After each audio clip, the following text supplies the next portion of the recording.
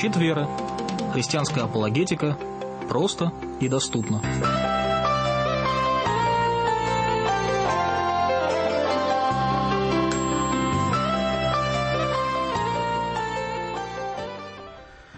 Приветствую вас, дорогие друзья, наши возлюбленные радиослушатели. В каких бы уголках земли сегодня вы не слушали Трансмировое радио, я рад приветствовать вас в прямом эфире. Зовут меня Дмитрий Требельский, и по пятницам, когда выпадает жребий вести программу, я имею радость вести программу на апологетическую тему под названием «Щит веры». Апологетика – это предмет крайне важный и необходимый для нашего с вами духовного развития, духовного становления. И не раз, и не два, и не три Писание само побуждает нас к тому, чтобы мы исследовали, вникали в себя и в учение, чтобы спасти себя и других, кто будет слушать нас. Это один из принципов апологетики. Второй принцип, который сформулировал апостол Иуда, что мы должны подвязаться за веру, однажды преданную святым. То есть апологетика, она фактически пропитывает весь дух Писания. И, к сожалению, современное христианство сегодня мы с Павлом Столяром будем разбирать, по какой причине, попробуем обозначить какие-то векторы и точки, но по какой-то причине сегодня очень нехорошо воспринимается апологетика в христианском мире. Такое ощущение, что просто чуть ли не агрессивно пытаются отстоять точку зрения, что неважно, во что человек в итоге верит, главное, чтобы у него была вера, отношение с Господом Иисусом Христом, и было какое-то маломальски похожее на христианскую образ жизни, образ мысли.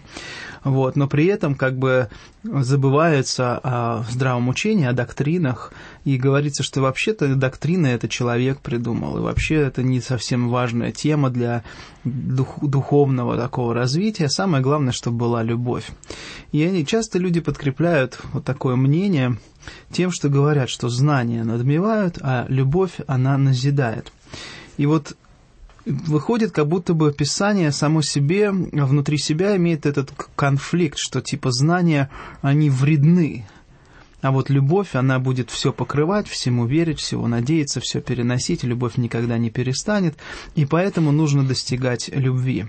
И действительно ли существует в Писании конфликт между любовью и истиной, любовью и знанием, или этот конфликт привнесен извне врагом, который задумал разделять церковь и, разделив церковь, иметь свое влияние на разум наш, на наше общение, на наши эмоции. Об этом сегодня мы с Павлом будем говорить, и тема программы, я ее обозначил следующим образом: «Истинная любовь помогает ли апологетика любить?» Потому что, еще раз скажу, существует некий видимый конфликт, думаю, что он искусственный, который говорит, что неважно, во что и как ты веришь, неважно, в какое собрание ты ходишь, неважно, какую ты посещаешь церковь и так далее, главное, чтобы была любовь. И часто приводится эта знаменитая фраза, что во всем должна быть любовь, а в необходимом единстве, во вторичном, можно даже не соглашаться. Мы сегодня, как я уже сказал, с Павлом будем разбирать эту тему. Я надеюсь, что она и вас тоже, дорогие друзья, затрагивает так или иначе. Так или иначе вы, может быть, в своих размышлениях думаете, насколько важна апологетика. Может быть, вы не формулируете это словом апологетика, но, опять же, будем по-простому говорить. Апологетика – это то, что необходимо для нашей с вами веры и защита нашей с вами веры, то есть отстаивание того, во что мы верим, необходимости каких-то фактов, для того, чтобы мы были спасены, и для того, чтобы мы с вами могли другим людям объяснять, что же такое Божье послание, которым люди могут спастись. Опять же, мы говорим не о нашем с вами человеческом послании, мы говорим о Божьем Слове, о Его послании людям, через которое мы с вами можем спастись и достигнуть познания истины. И давайте мы попробуем с вами разбираться сегодня в этом вопросе. И включаю телефон 596-04-52, 596-04-52. Наш звукорежиссер Андрей поможет нам сегодня с вами общаться в прямом эфире.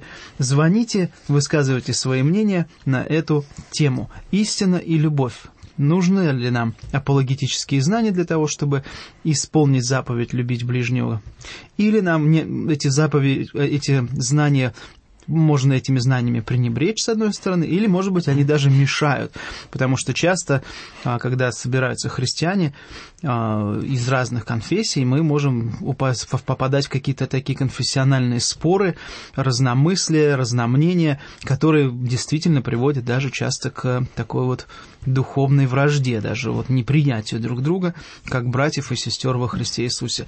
Поэтому давайте мы вот с этими тонкостями, это очень такая деликатная тема, не то чтобы мы сегодня ее рубанем и окончательно разрешим, было бы замечательно, если бы Дух Божий пришел и все нам разъяснил.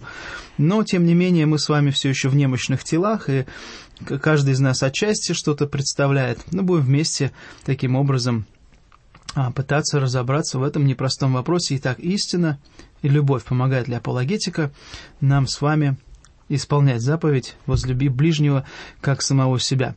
Давай, Павел, начнем с тобой рассуждения, наверное, с очень таких простых, как на мой взгляд, простых, может быть, они покажутся очень сложными вопросами, а именно вот это с этого стиха «знания надмевают, а любовь назидает». Есть ли в этом... Можем ли мы на этом стихе, на этой фразе апостола Павла начать строить конфликт? Я думаю, что, во-первых, добрый вечер. Да, забыл поприветствовать. Всегда рад встретиться с вами на волнах трансмирового радио. И действительно, эта тема очень важна и серьезная. И буквально вчера у меня были несколько лекций, и мы как раз со студентами рассуждали на тему того, достаточно ли для апологетики выиграть спор. Достаточно ли для того, чтобы человек обратился ко Христу, просто убедить его, что он не прав в своих аргументах. И мы однозначно пришли к выводу, что задача апологетики – это не выигрывать споры, не побеждать в каких-то дискуссиях, даже не находить самые лучшие аргументы, хотя все это может быть, но это вообще не задача апологетики. Задача христианской апологетики, в первую очередь, это представлять истину христианства для современного мира, то есть то, во что верит христианская церковь, потому что учением занимается богословие, да? А апологетика отвечает на те вопросы, которые неверующие люди, сомневающиеся люди, люди из других религий задают в отношении христианства. И порой они задают очень сложные, очень трудные вопросы, на которые сама церковь, может быть, не отвечала или не задумывалась над какими-то вопросами, но люди с другим мнением вдруг начинают спрашивать и говорят: вот вы знаете, такой-то, такой-то вопрос вызывает преткновение в моем пути к Господу, не могли бы вы на него ответить? И здесь, безусловно, мы стараемся насытить человеческое любопытство, ответить ему как можно точнее на этот вопрос. Но когда человек говорит о том, что он хотел бы познать Бога, и на этом пути у него стоят непреодолимые преграды в виде каких-то размышлений, логических построений, или он вообще не понимает, допустим, как может существовать всеблагостный Бог и зло, или же он постоянно сомневается в том, что действительно Иисус Христос воскрес из мертвых. И в этом случае сами по себе аргументы являются лишь частью нашей проповеди. Потому что большая часть проповеди заключается в том, что мы должны все это наше знание нести с любовью. И вот здесь интересный момент, что любовь и знание, например, то противопоставление знаниям, знаниям любви, о котором говорит Павел, это не то же самое, что познание Бога и любовь, которую дает Бог. Есть еще некоторые места, я думаю, если у нас будет время, мы поговорим о месте из Евангелия от Иоанна, в котором Спаситель говорит о некой новой заповеди, которую он дает ученикам. Так вот, в принципе, когда мы говорим о том, что Господь нам дает свою любовь, и Господь нам дает познание себя, то эти две вещи, они абсолютно взаимосвязаны. Потому что невозможно любить того, чего ты не знаешь, а если ты любишь без укоренения, без основания, то является ли это любовью или просто чувственной влюбленностью, мимолетным видением, которое есть у человека. И, к сожалению, для многих когда-то веровавших людей во Христа или думавших, что они верят во Христа, так и получилось. То есть они влюблялись в какие-то интересные аспекты того, как они понимают христианство, потом они находили что-то новое, другую любовь, другие увлечения, и они просто уходили из церкви, отказывались от своих убеждений, потому что их, в принципе, и не было. Это просто все тогда вера превращалась в увлечение. Так вот, для того, чтобы для неверующего человека, для вновь приходящего человека не совершить аналогичную ошибку, чтобы его вера не оказалась увлечением, обыкновенным увлечением, я не знаю, хорошее увлечение, допустим, игры на гитаре, да, или там вышивание, или, например, какие-то поделки. Там люди много чем увлекаются, но они могут менять свои увлечения. Так вот, чтобы вера, спасительная вера, не стояла в одном ряду с нашими житейскими увлечениями, необходимо привить человеку или показать человеку Божью любовь. И здесь тоже есть еще такой очень важный момент, который связан с тем, что человеческая любовь все-таки отличается от божественной. И то, что есть между людьми, хотя и похоже, хотя имеет отголосок божественной любви, но та любовь, которая есть у Бога и которую сам Господь нам дает, Он является, во-первых, ее источником. В этой любви Он сам пребывает в Троице, и это действительно очень глубокая тайна взаимоотношений личности внутри Троицы, потому что Отец любит Сына, и Сын любит Отца. И вот когда Господь дает вот эту вот любовь, да, она уже не приходящая. Это любовь, которая имеет основание в том, что совершил Христос, и она опирается на Его деяния. Эта любовь опирается на свидетельство Святого Духа в нашей жизни. И вот как тогда в этом случае не говорить о свидетельствах? Поэтому вот такие вот общие слова, да, такие общие фразы, я, наверное, сказал в начале нашей программы, что действительно мы знаем и аргументы, мы знаем, что такое, что нужно говорить с любовью, но ту самую спасительную любовь, которую дает Господь, мы призываем, чтобы человек ее нашел во Христе, в вере. И эта любовь, конечно же, укореняется и держится знанием самого Бога, иначе это мимолетное какое-то увлечение, которое приходит и уходит вместе с другими увлечениями у человека.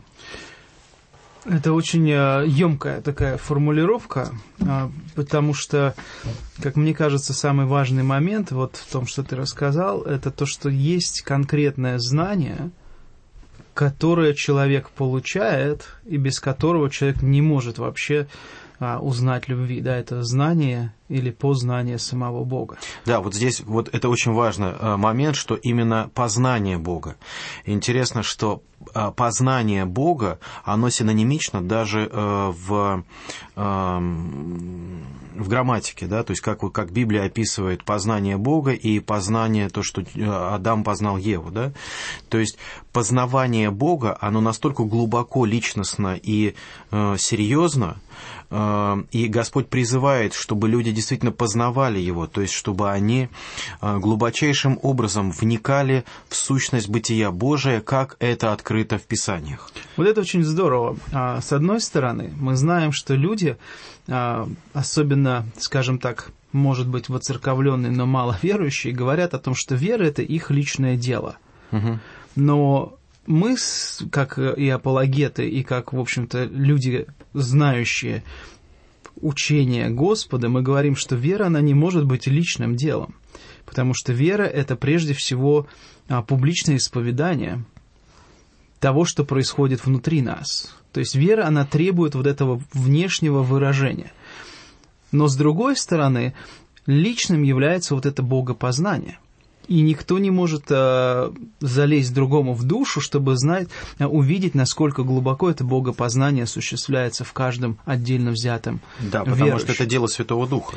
И поэтому здесь как раз, когда людям говорят о том, что вера – это личное дело, они заблуждаются. Да? Это можно так сказать? Я думаю, просто люди не хотят давать отчет своей вере, и они просто уходят таким образом от ответа. И, например, если бы я был таким поверхностно верующим человеком, и меня бы что-то серьезное спросили, конечно, я сказал бы, что отойдите, это не ваше дело, что вы лезете в мои личные дела.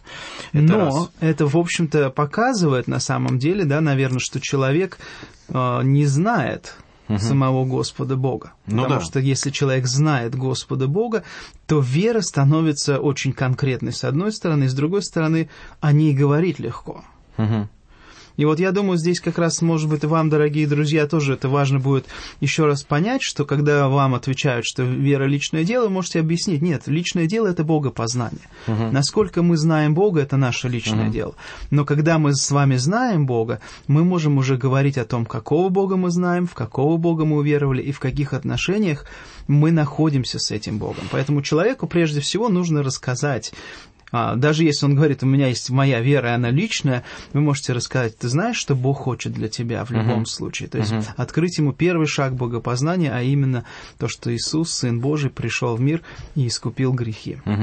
И вот еще тоже вот по поводу этого стиха, с которого мы начали сегодняшнюю программу, из 1 послания Коринфянам, из 8 главы, с 1 стиха Павел пишет: о идоложертвенных яствах мы знаем, потому что мы все имеем знание, но знание надмевает, а любовь назидает. Кто думает, что он знает что-нибудь, тот ничего еще не знает так, как должно знать. Очень важный 3 стих. Но кто любит Бога, тому дано знание от Него. То есть здесь Павел, конечно же, не противопоставляет знание как таковое или знание Бога и любовь, которая есть, наверное, совершенное проявление любых отношений. Он это не противопоставляет. Он просто говорит о том, что то мирское знание, которое есть у человека, который думает, что он все знает, вот это знание надмевает. Но познание Бога, оно приходит от Него самого.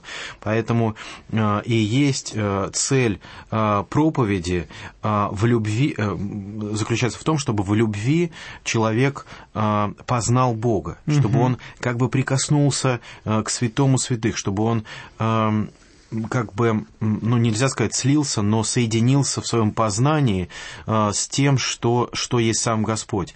Потому что Господь сам говорит о том, что чтобы мы призывать, чтобы мы познавали Его, чтобы мы углублялись в знание Бога. И когда это происходит, это не просто некое, знаете, такое метафизическое, то есть вот мы сидим и медитируем на какое-то некое знание. А в первую очередь это, конечно же, знание Его воли. Откуда мы знаем Его волю? Из Писания.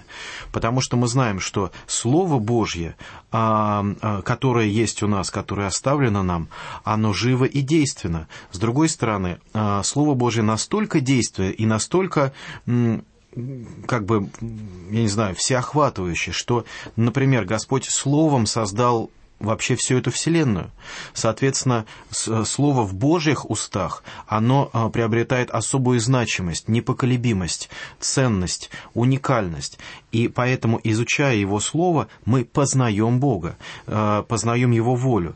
Второй момент, каким образом мы познаем волю Божию и узнаем самого Бога, мы, конечно же, обращаемся за наставлением к Святому Духу.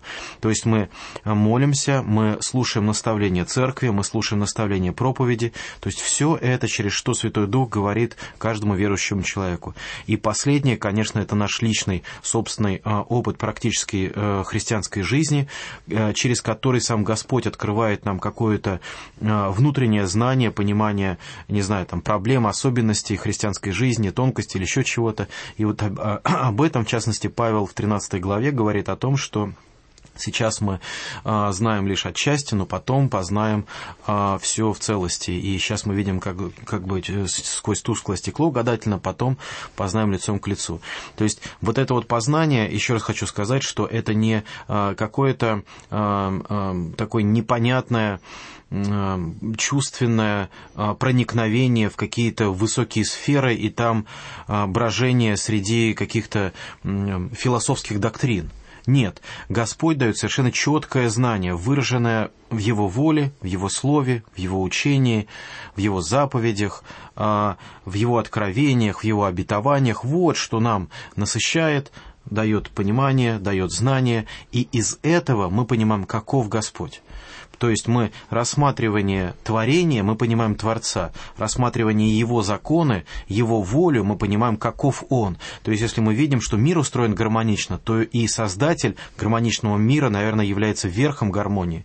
Если мир устроен, как ученые говорят, антропоцентрично, то есть как бы вокруг человека, то, наверное, мы понимаем, что Господь любит человека, что создал мир комфортный для нас, что мы видим восход солнца и радуемся ему каждый раз, как будто новой картине, что мы видим рождение ребенка и удивляемся чудесам Божьим, которые являются в этой жизни. И даже когда люди отходят к Господу, мы понимаем, что Он их встречает в вечности, что Он ждет за порогом жизни и смерти. И вот это все и есть то знание, которое Господь дает именно в Писании.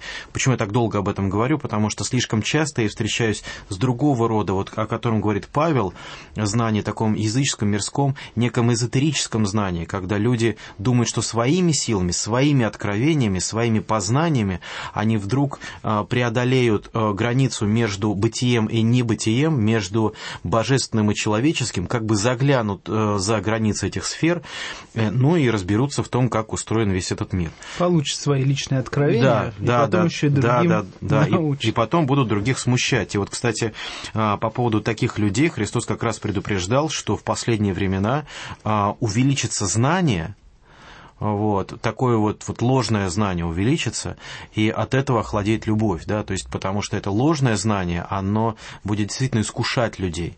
Я хочу, чтобы ты сейчас немножко побольше об этом поговорил, потому что часто вот идет аргумент, что любовь охладевает именно как бы вот в христианском мире, именно из-за того, что христиане очень сильно увлеклись как раз доктринами, разборами учений. И вот эти вот все моменты лишают христиан как раз силы любви. Я думаю, просто таким людям стоит почитать историю. Некоторые, вы знаете, все-таки еще у нас достаточно долгое время, у нас в стране будет ощущаться бывший голод и определенная неграмотность в области исторического христианства или истории христианской церкви. Потому что все-таки много у нас людей так и не было научено. Ну, вы знаете, ну так скажем, вот люди, получающие знания в каких-то академических школах, там, в институтах, там, я не знаю, там, в университетах или еще что-то. Ведь суть главная заключается не в том, что они получили какой-то большой объем знаний, а суть заключается в том, что они как бы стали последователями определенной школы. Да, преемственность такая. То есть они определенным образом стали думать вместе со своими учителями. Они увидели на примере своих учителей, как те рассуждают, как те выносят какие-то решения, на что они опираются. То есть вот что должен прививать в первую очередь хороший институт. Хотя и школа тоже может об этом позаботиться, если это хорошая школа.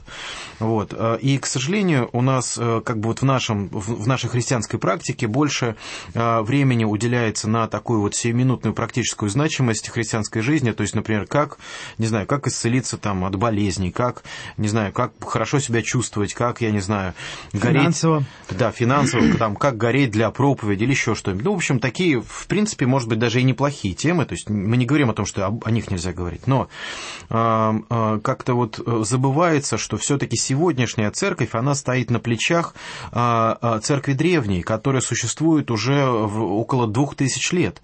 И не зная историю своих предшественников, конечно, нельзя говорить, что это то же самое, но в каком-то смысле это не любовь к своим родителям. Да, то есть когда мы в заповеди Господней читаем о том, что мы должны почитать своих родителей, ну, некоторым образом можно тоже такую аналогию провести, как мы... То есть, если человек вообще не любит ничего, что было раньше, ничего из своей истории, то есть, почитает ли он своих предшественников, которые были его родителями? То есть, наверняка... Ну, давай по-другому скажем. Ну, в общем... Я просто хочу немножко, потому что твой язык, может быть, кого-то смутит, насчет родителей, там, у некоторых возникнет ассоциация с отцами церкви и так далее, и так далее, и так далее.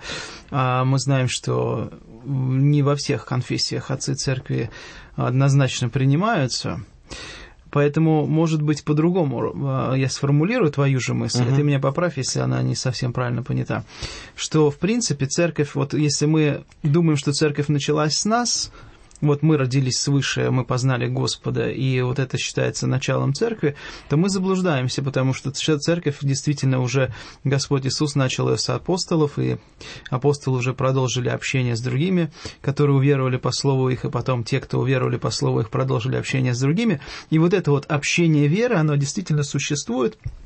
И если мы как часть церкви, то, в принципе, мы призваны любить и церковь, которая была до нас. Да, и я как бы просто дополню, что, пожалуйста, если мы хотим узнать, задумывалась ли та церковь о своем учении, то существует очень много работ тех самых древних учителей церкви. И если вы почитаете, как они отвечали на те проблемы, которые возникали в церкви, например, тот же самый Афанасий Великий, когда он боролся с арианством. Да, и вот это было очень серьезное противостояние, потому что он практически остался один против подавляющего большинства, кто следовали за Арием. Вот. Или, например, почитать книги Августина. То есть все, что мы видим, все, что донесла до нас история церкви, напоено буквально исследованием Писания, попыткой понять глубины Писания, воли Божией и так далее. То есть это очень серьезное богословие. То есть я вам хочу еще раз, друзья, сказать, что в принципе сама суть церкви, да, это чтобы мы, познав Бога, могли вот явить этому миру на вот эту вот тайну богопознания. Потому что сама идея, которую сам Господь Иисус заложил, она выражена в Писании апостолами и утверждено, что Дух Божий будет открывать нам Бога, и мы, как верующие, будем открывать этого Бога прежде всего друг другу, что мы познали Бога и имеем любовь. Сейчас мы об этом поговорим поподробнее. И с другой стороны, мир, который не знает Бога, он будет видеть уникальную группу людей. В разных как бы языках и народах эта группа, она все равно будет уникальна, потому что группа едино будет говорить о Боге. Вот что самая главная суть. Да, мы едино говорим о Боге, что Бог, которого мы уверовали, это Бог, пришедший во плоти.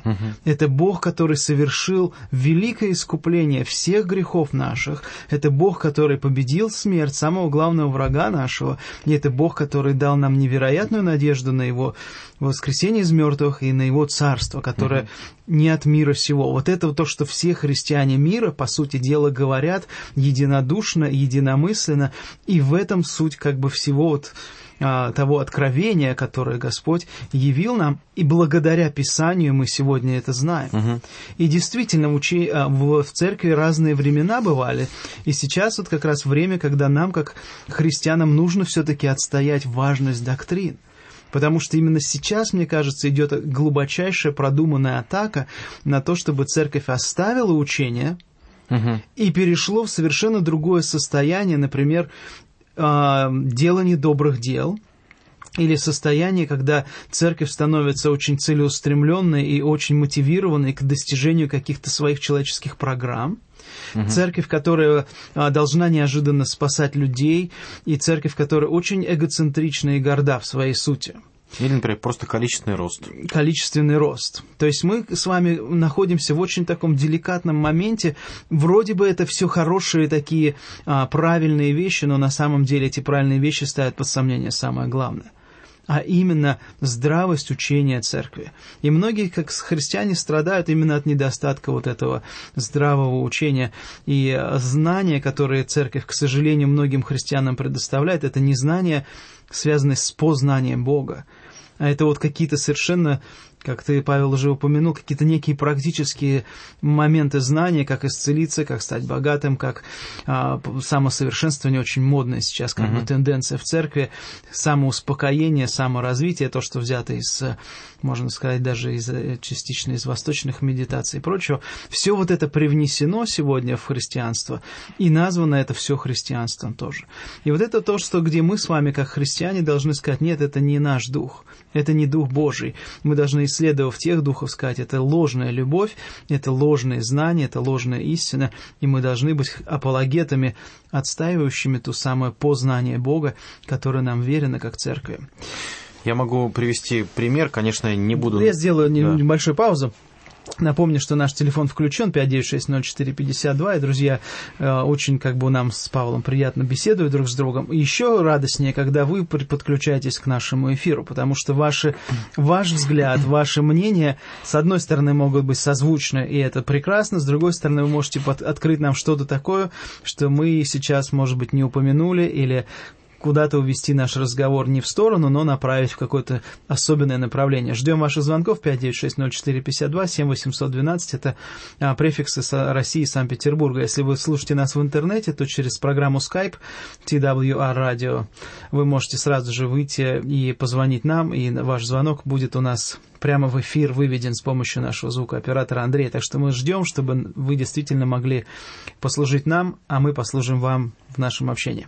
Павел, ты хотел сказать? Да, просто как один из примеров, я не буду называть ни церковь, ни когда это было, но поверьте, это реальная история? Да, реальная история, это раз. Во-вторых, к сожалению, история, повторенная уже даже не несколько раз, а уже достаточное количество раз. Все-таки мы выступаем в разных церквях или перед разной аудиторией.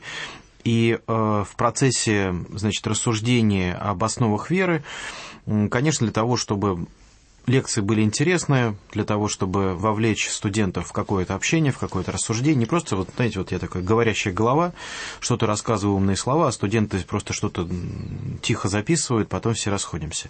У нас обычно достаточно интересные дискуссии. Чтобы дискуссия появилась, началась, я в некотором роде такие провокационные вопросы задаю о христианской вере, на что мы опираемся, без чего наша христианская вера не может существовать, или на чем она в принципе основана, как вы пришли к Богу, почему вы считаете, в общем, и так далее.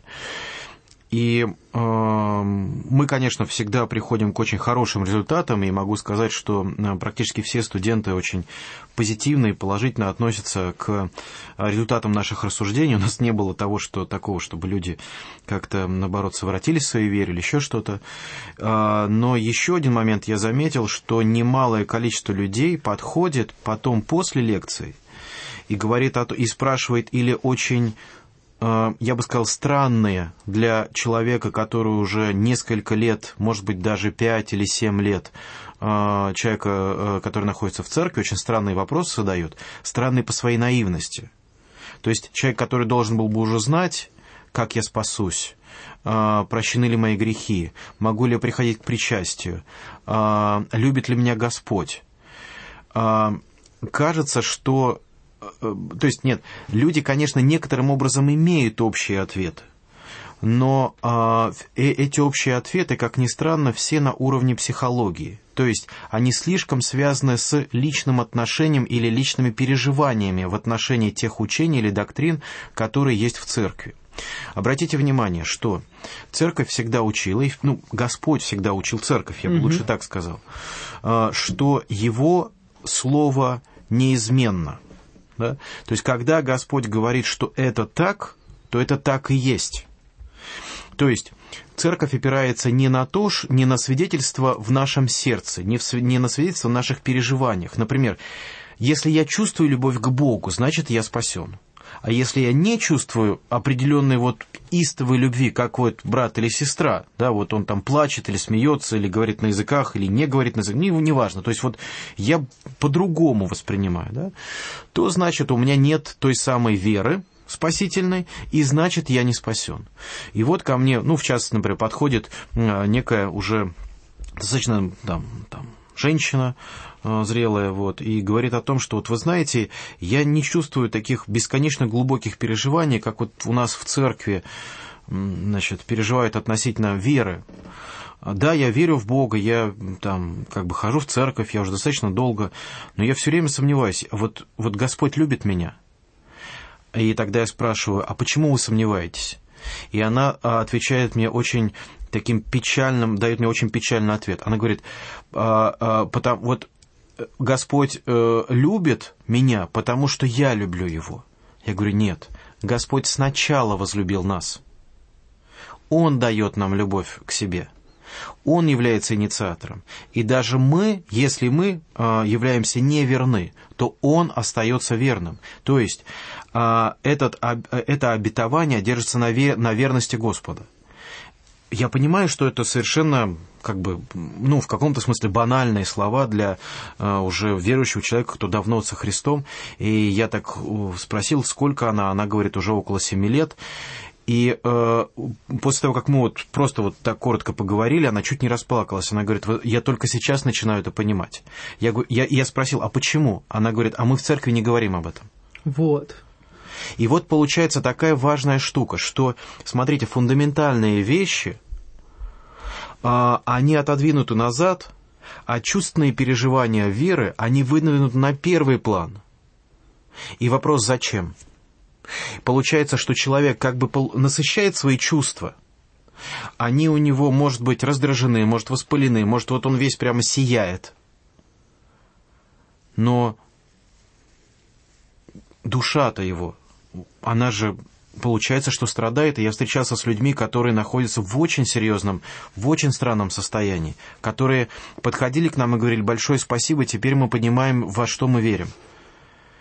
Мне, конечно, было приятно услышать такие слова, но вообще, по сути, это очень серьезный повод для размышления. Что тогда делается в церквях? Мы принципиально не проводим занятия по христианской апологетике для, если там новообращенные, да, то для них одни темы. А если уже люди давно в церкви, то уже более сложные темы. Все-таки не хотелось бы всякими ересями, знаете, искушать людей новообращенных.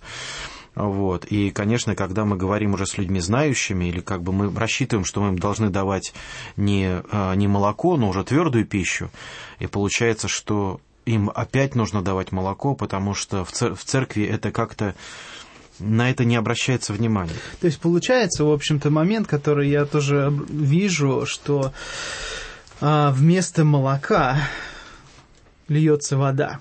Кстати, да. То есть, по сути дела, выхолащивается или выливается на людей церковных куча всевозможной воды разной, мутной, темной, живой и какой угодно. Но молока нет. Из-за этого вера, вообще, начатки веры практически, если есть, то только благодаря милости Божией. А говорить о том, что люди уже растут и, познав истину, уже других учеников делают, это уже катастрофа. Да. И я хочу как раз немножко наш разговор повернуть в какую сторону. Часто этот аргумент, что знания, они не нужны, неважно, в какую церковь ты ходишь, неважно, в какие доктрины ты веришь или не веришь, главное, чтобы между людьми, учениками была любовь. Угу. И первое, что и ссылка идет как раз на Евангелие от Иоанна, 13 главу, где Господь Иисус говорит, заповедь новую даю вам, любите друг друга, так мир узнает, и так Отец прославится, Отец, если вы прибудете во мне и будете иметь любовь друг к другу, и будете моими учениками. И первое, на что я хочу обратить внимание, прежде чем мы придем к слову «любовь» друг к другу, слово «ученики». Потому что само слово «ученики», оно подразумевает момент знания, момент познания, и момент передачи, получения информации, усвоения информации, потом передачи этой информации друг другу. Поэтому, когда я слышу такие заявления, типа, неважно, во что ты веришь, главное, ты веришь в Иисуса, а какие там у тебя доктрины из какой-то церкви и так далее, получается, что мы, в общем-то, часть заповедей Господней решаем игнорировать. То есть мы говорим, главное любовь, но мы забываем, что Иисус соединил любовь со словом «ученики». Да.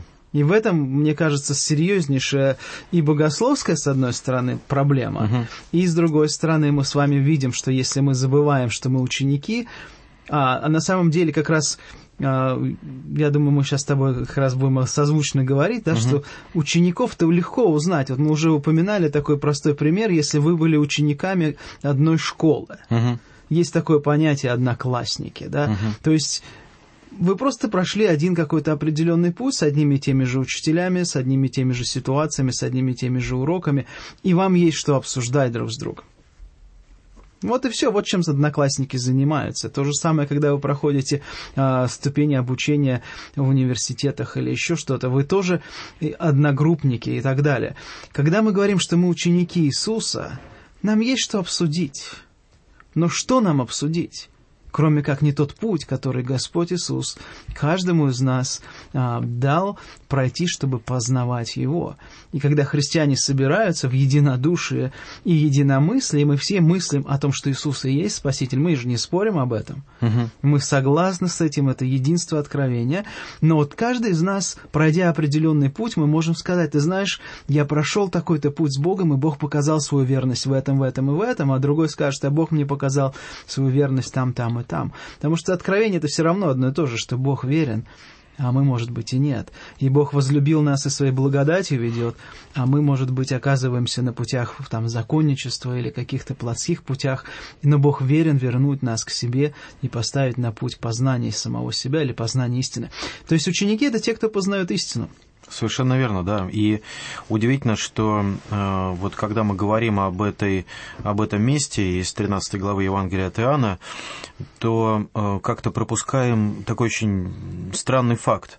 Вот смотрите, Господь говорит: «Заповедь новую даю вам». Да? А что здесь нового? Если вспомнить Левит, 19 главу, здесь написано, 18 стих: «Не мсти и не имей злобы на сынов народа твоего, но люби ближнего твоего, как самого себя. Я Господь». То еще в Левите Господь говорил об этом, чтобы мы... Чтобы не мы, а чтобы Израиль, да? Да, чтобы Израиль любил ближнего своего, как самого себя. И Господь подтвердил эту заповедь своим учением, которое Он дал апостолам, которое дал людям. А что же здесь такого нового? Фактически это, так сказать, первая новая заповедь, которая есть в Новом Завете, да, которая упоминается. Что же здесь такого нового? И действительно новое в том, что чтобы ученики имели любовь между собою. И если мы посмотрим на еще одно важное наставление из 17 главы, когда Господь говорит уже о будущем времени, о времени страдания, и Он говорит: «Я уже не в мире, но они в мире. Я к Тебе иду, Отче Святый, соблюди их во имя Твое, тех, которые Ты мне дал, чтобы они были едино, как и мы». И для меня эти два места пересекаются таким образом, что мы знаем, что внутри Господа сейчас уже, да, то есть Господь открыл нам, что Он любит Отца, а Отец любит Сына. Мы знаем, что Троица соединена любовью. Внутри Троицы существует абсолютно совершенные отношения. И я думаю, что это некий аналог совершенных отношений, некое отражение совершенных отношений Троицы должно быть и среди учеников. Это не та человеческая любовь, которая есть между людьми, которые испытывают симпатии друг к другу, но это та любовь, которая преодолеет все времена, все пространства, и она будет вместе с нами в раю.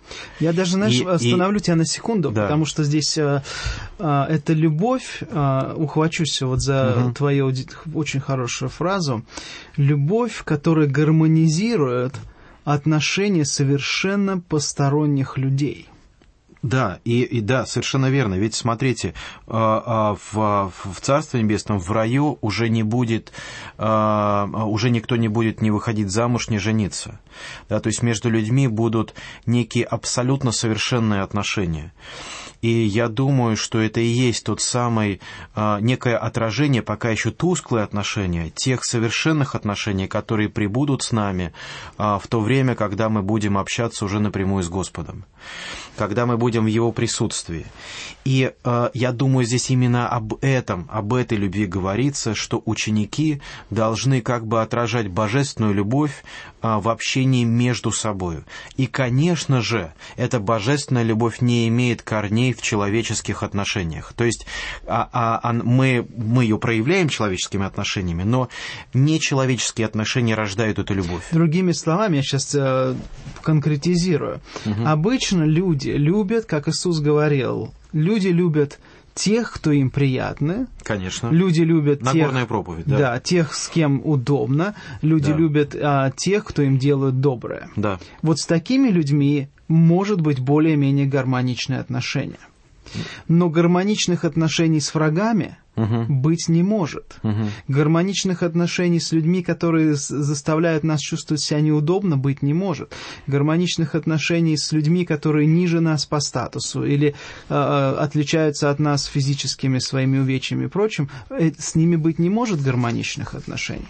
Без Христа не может. И когда является божественная любовь в нас, в людях, которые уверовали в Его любовь, как раз это, вот мне очень нравится твоя мысль, и я очень хочу ее еще раз озвучить, что церковь — это и есть вот это выражение той совершенной любви, которая есть в Отце, Сыне и Духе.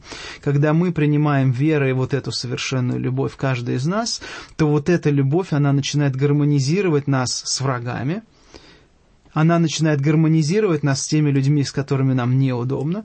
Она начинает гармонизировать нас с теми людьми, которые доставляют нам какие-то неприятности. Это та любовь, которая преодолевает действительно всю ту немощь человеческую, которая без Бога является огромным преткновением и является непреодолимой преградой в отношениях в нашем обществе. И вот сегодня мы наблюдаем очень странную такую вещь, когда общество, ведомое гуманизмом, гуманистическими идеями, пытается изобразить из себя вот некое такое подобие любви, когда все граждане общества максимально охвачены заботой и любовью государства, когда немощные получают свою часть, и общество говорит: да, вот часть наша. Раньше, во времена Спасителя, немощных вообще удаляли из общества, убивали, делали их маргиналами, выживали, то есть мы понимаем, о чем речь, да, а сейчас как бы появляется вот это вот ощущение, что общество очень даже, любящее. Но любовь без Господа Бога, мы знаем, невозможна. То есть это, опять же, дьявольская пародия, дьявольская попытка создать царство свое, где гармония основана не на любви Божией, а на каком-то совершенно уникальном вот этом свойстве, где человек все-таки пытается преодолеть. Я бы сказал, может быть, общество не столько любящее, сколько более удобное. То есть технологический прогресс сделал возможным отстраниться от проблем или большую часть проблем решить технологии. Вот, спасибо тебе огромное, потому что действительно именно технологический прогресс помогает сегодня. То есть, например, проблема голода. Действительно, эта проблема сейчас уже очень легко решается. И сейчас проблема голода не связана с урожаями. Проблема голода связана с политическими, религиозными конфликтами, связана с более человека, конкретной ситуацией. То есть, там, например, войной племен тяжелой, там, например, в Африке, да, или просто неумением... Или Украина сейчас, вот эта ситуация. Распределение продуктов. То есть сейчас не вопрос в объеме, а именно вопрос в том, что просто люди не умеют этим распоряжаться, и достаточно хорошие успехи в победе над голодом, допустим. То же самое нищета и болезни, которые действительно злые пороки человеческого общества. Во многих странах это не есть явление недостатка общественного, сколько недостаток человеческий. То есть очень многие люди действительно выбирают определенный путь. То есть это, к сожалению, некий образ жизни, который люди предпочитают иметь, чем работать, трудиться или еще что-то. Вот. Это другая проблема, да. То есть я просто говорю, что сейчас... По поводу гуманизма еще хотел бы сказать. Интересное, мое личное наблюдение. Смотрите, когда мы имеем... представим себе, что мы о чем-то мечтаем. Мы можем мечтать о каком-то празднику, к дню рождения, или, к какому-то событию, о каком-то подарке. Обычно дети мечтают, сейчас у нас было Рождество, к Рождеству какие-то подарки. Но есть мечты, которыми движется наша жизнь. Не знаю, некие цели в жизни для человека, которые для себя он ставит. И любые психологи, любые философы, что верующие, что неверующие, всегда скажут человеку, вопрошающему о таких мечтаниях, что если вы будете мечтать о достижимом, то ваша жизнь быстро потеряет какой-либо смысл. И, то есть, как только вы достигнете, то есть вы приложите все свои силы для достижения этой мечты, и, скорее всего, вы ее достигнете. И когда вы ее достигнете, вы останетесь как бы у разбитого корыта, то есть дальше вам будет жить не для чего. Вы можете потерпеть некое эмоциональное психологическое фиаско. Поэтому всегда рекомендуют мечтать о большем, таком вот практически недостижимом. Интересный момент заключается в том, что вот абсолютные ценности человеческие, они также должны базироваться в высших сферах. То есть, что касается, например, представления о справедливости. Если мы ограничиваем справедливость человеческими представлениями, то справедливость может выродиться в ужасные формы, примеры которых в 20 веке было полно. И то же самое происходит с любовью. Если человек ограничивает любовь некими человеческими рамками, то вся человеческая культура, антропология, исследования человека показывает, что как только мы ограничиваем любовь самими собой, то наша любовь вырождается в прямом и переносном значении этого слова. То есть она буквально вырождается. А теперь о чем говорит гуманизм? Гуманизм говорит «возлюби человека». То есть интересная вещь получается, что все исследования, которые есть у нас, которые относятся к человеку, к его сущности, к его ценностям, говорят о том, что невозможно иметь ценности, которые ограничены, невозможно иметь сиюминутные ценности, иначе тогда вся твоя жизнь, она будет полностью ограничена. А гуманизм говорит, давайте ограничим все наши ценности только любовью к человеку. То есть вот получается бесконечный парадокс современного общества. То есть фактически общество стоит на пути к вырождению, что, в общем-то, мы и видим... К сожалению, очень быстро этот процесс вырождения на разных уровнях он происходит, и, в общем-то, история подтверждает то, что ты говоришь. Что... Есть интересный такой опыт, физиологический опыт, который, поймите меня правильно, был проведен на мышах. Вот. И этот опыт называется «Вселенная 25». Вот если у вас будет время, поищите в интернете под названием «Вселенная 25». Вот этот вот опыт. И посмотрите, с чего он начинался и чем он закончился. Просто заинтригую вас тем, что особенно обратите внимание, почему этот опыт называется «Вселенная 25». Там не 26, там не 32, а именно 25. И вы увидите, что действительно, если человеческое общество концентрируется на самом себе, и по аналогии с этим опытом Вселенной 25, то оно склонно к вырождению. Ну, вернемся все-таки к нашей теме и будем уже ее завершать. Друзья, видимо, либо вы с интересом слушаете нас, либо какие-то другие препятствия, что вы нам не звоните. 596-04-52, может быть, в конце эфира вы все-таки наберете наш номер и что-нибудь нам как бы скажете в напутствие, в завершение. Мы все-таки вернемся к теме, которую мы обсуждаем, а именно истина и любовь. Мы уже определились, что мы, как христиане, мы призваны познать Бога, мы призваны познать Его пути, Его волю, Его истину. И, в общем-то, это никак не противоречит любви, потому что воля Бога и есть любовь от чистого сердца. Когда мы познаем истину божественную, то, в общем-то, любовь, она становится тем, что облекает нас. Как Павел говорит, облекитесь в любовь, в которой есть совокупность всего совершенства. То есть, фактически, духовно Дух Святой, Он обновляет внутри нас вот это вот эгоистичный человек умирает, плотской, как Павел его пишет, со всеми похотями умирает, а новый человек, созданный Христом, он в нас растет и возрастает, и мы облекаемся во Христа, живя в этом мире. И это не абстрактные слова, а это конкретные слова, выраженные как раз через понятие любовь, потому что любовь — это то, что соединяет нас с этим миром и соединяет нас друг с другом, гармонизирует наши отношения. В семье гармонизирует наши отношения со всем, в общем-то, окружающим нас миром. Без любви, как мы понимаем, невозможно жить в этом мире, как бы имея покой Божий, потому что если нет любви, то, естественно, будет какая-то вражда, будет какое-то либо внутренние какие-то конфликты, либо они будут выливаться во внешние какие-то конфликты. В любом случае мы видим, что Бог не противоречит, и очень наивны те христиане, а может быть даже не наивны, а опасные, которые говорят, что доктрины не нужны, неважно, в какую церковь ты ходишь, главное иметь веру в Господа Иисуса Христа. Что сказать вот таким людям?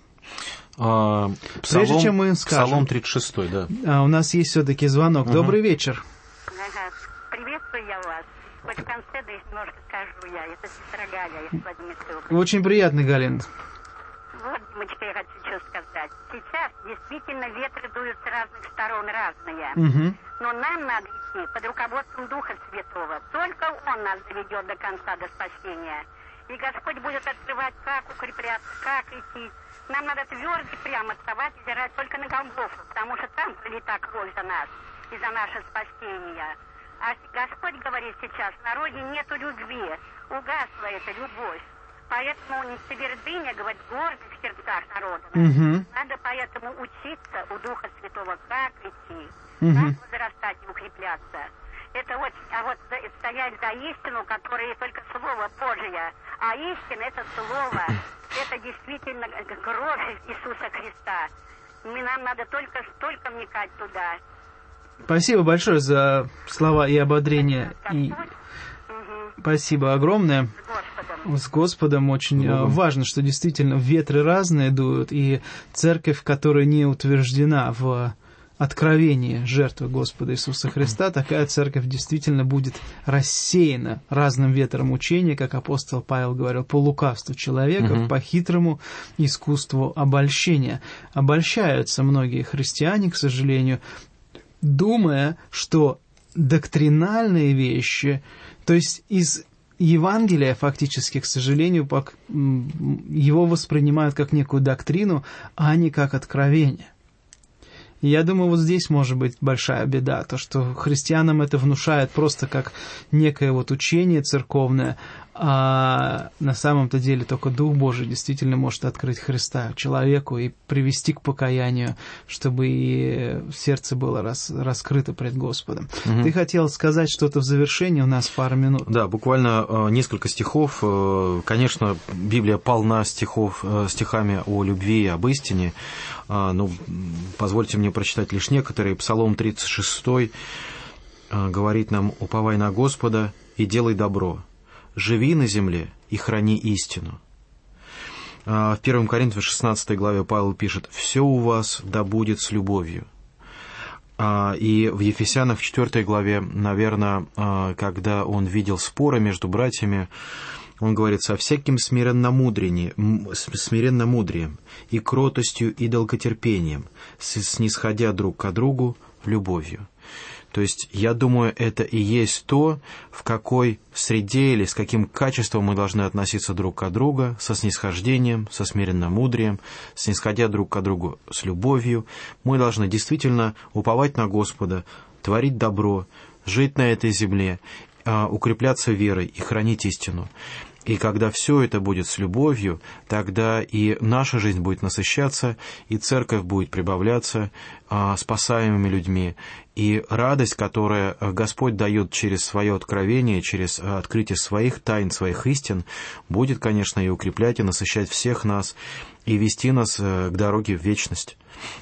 Наверное, такими словами я хотел бы завершить нашу тему, поэтому укрепляйтесь Богом, любите Бога, познавайте Бога, и Господь откроет, как Его божественной любовью любить и ближнего, и братьев своих вокруг вас. Хорошо ты сказал, но есть у меня все-таки вопрос к тебе как к апологету. Все-таки какое место должны занимать доктрины? Являются ли они предметом преткновения, или они являются предметом обсуждения, или о них вообще не надо говорить, потому что они не имеют никакого значения для нашей веры? Ну, опять же, здесь, наверное, вопрос о терминологии, доктрина, учение и так далее. Доктрины, которые описаны апостолом Павлом в терминах «здравое учение». Ну, конечно, без этих доктрин нет и учения, нет и истины, нет и христианства. Поэтому мы укрепляемся как смертью и воскресением Иисуса Христа, так и надеждой на все слова, которые Он оставил нам, потому что без них мы не имеем этого упования. Я думаю, что вот здесь очень здорово, что мы с вами, имея целый сборник Да, мы говорим о Библии как о сборнике Божьего наставления для веры. Мы не должны этот сборник каким-то образом игнорировать и ни в коем случае нашу веру каким-то образом описывать иными словами или иными откровениями. Есть откровение о нашей вере, выраженное самим Богом. Будем со смиренным мудрием принимать это откровение, исполнять его, и таким образом наша вера проявится в делах послушания Богу, а это и есть любовь.